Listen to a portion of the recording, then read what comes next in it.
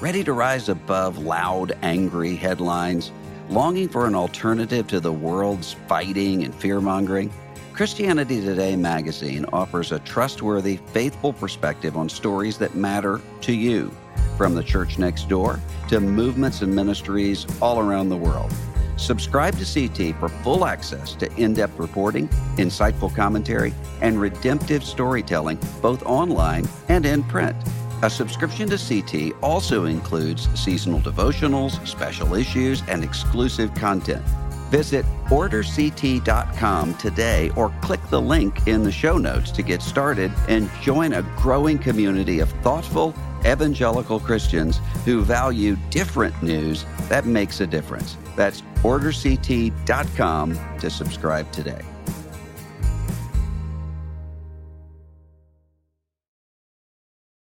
This episode is brought to you in part by Richmont Graduate University. The field of mental health counseling is growing rapidly. Richmont Graduate University can equip you to become a licensed professional counselor, integrating your faith into your clinical practice. Programs are offered in Atlanta, Chattanooga, and online. Apply today at richmont.edu. Welcome to Questions in Ethics with Russell Moore, where we apply the gospel of the kingdom to cultural issues and your questions about the Christian life. And now, here's your host.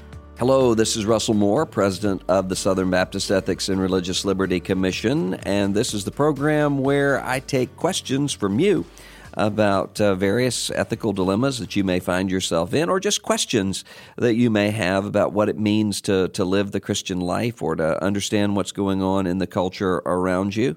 And one question that I received not long ago came via Twitter direct message from a pastor, and this is what he says: medical marijuana for Christians, okay or not okay? There's a bet riding on this.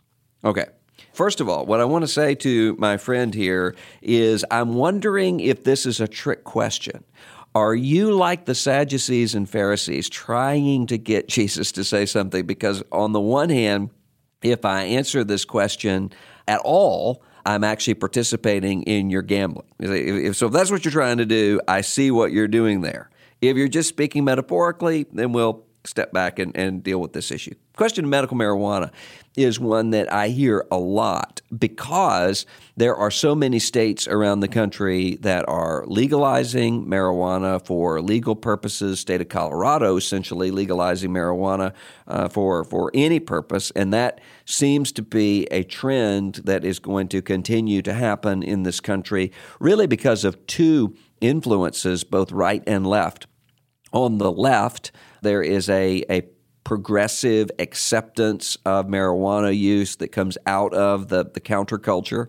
And then on the right, there's a libertarian understanding of decreasing law, of personal autonomy, individual autonomy, and those sorts of things.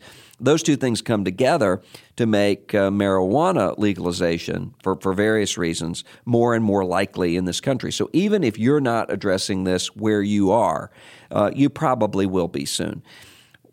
I don't know what this questioner means by is medical marijuana okay for Christians? If what he means is it okay for an ill Christian, someone who is a Christian who is medically given marijuana, is that okay? Well, what I would say is there are all sorts of mind-altering drugs that are given to severely ill people in order to correct their illness and sometimes even to put them out of consciousness.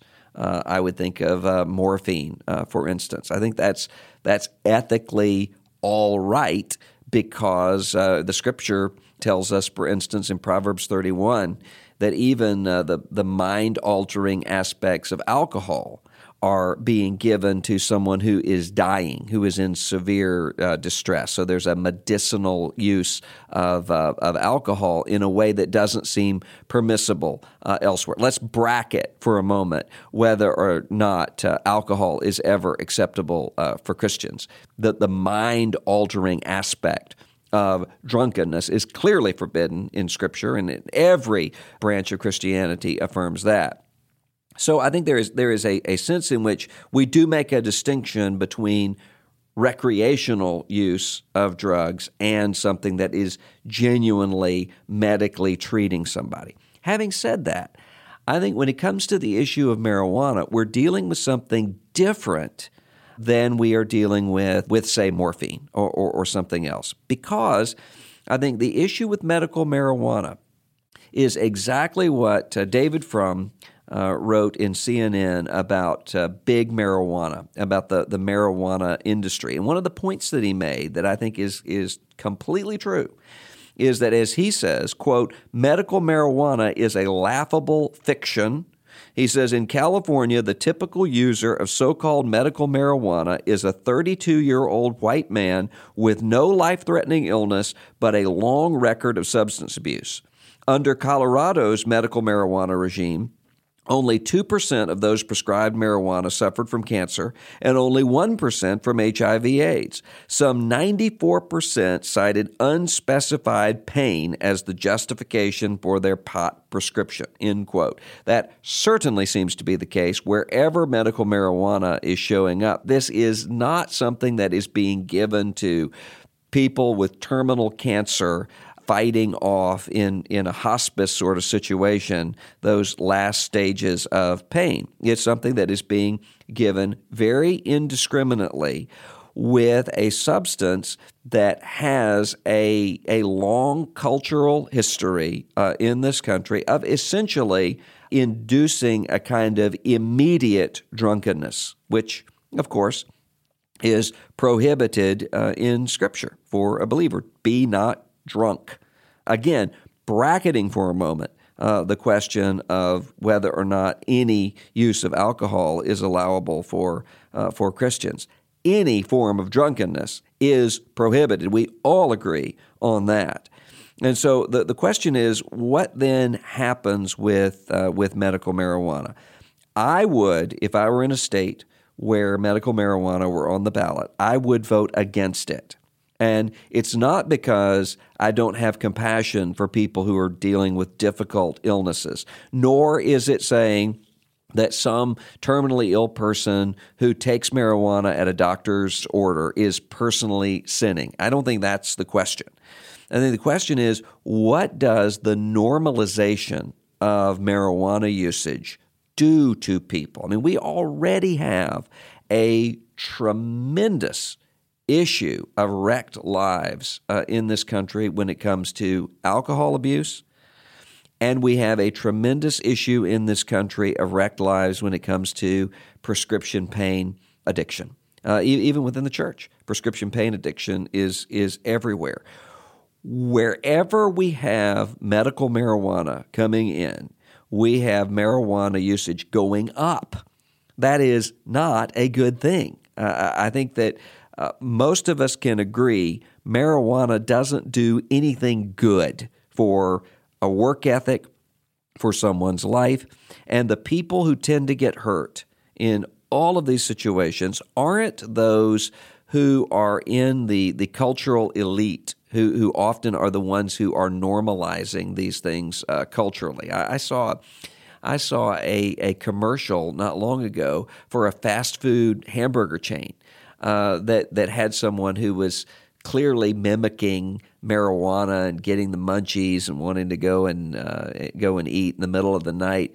That's all very, very fun and something to laugh at the level of the people who are putting this together. Who gets hurt? The people who are on the bottom sectors of the economic system in this country. So I would vote no on medical marijuana in virtually every sort of ballot initiative that I've ever seen.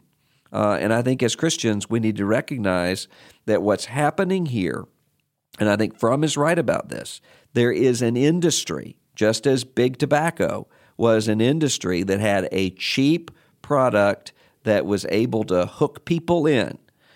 We have the same sort of industry involved here with marijuana. And I think the simplistic questions of let's just get rid of if we just legalize this, we're going to get rid of the black market and marijuana usage is going to go down. I don't think that bears up in terms of history or either long-term cultural history or in terms of recent history. So I would say no on medical marijuana for Christians. Well, what's your question? Send it to me and we'll take it up right here. Until next time, this is Russell Moore. If you'd like to submit a question, email us at questions@erlc.com. That's questions@erlc.com. Or on Twitter and Facebook, use the hashtag AskRDM. Thanks for listening to the Questions and Ethics podcast with Russell Moore. To check out future broadcasts, subscribe via iTunes or visit us on erlc.com.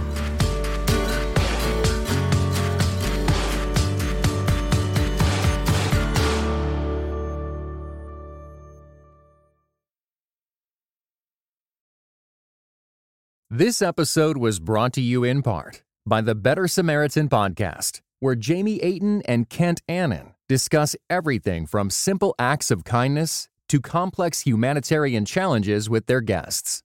Want to learn how to faithfully do good better?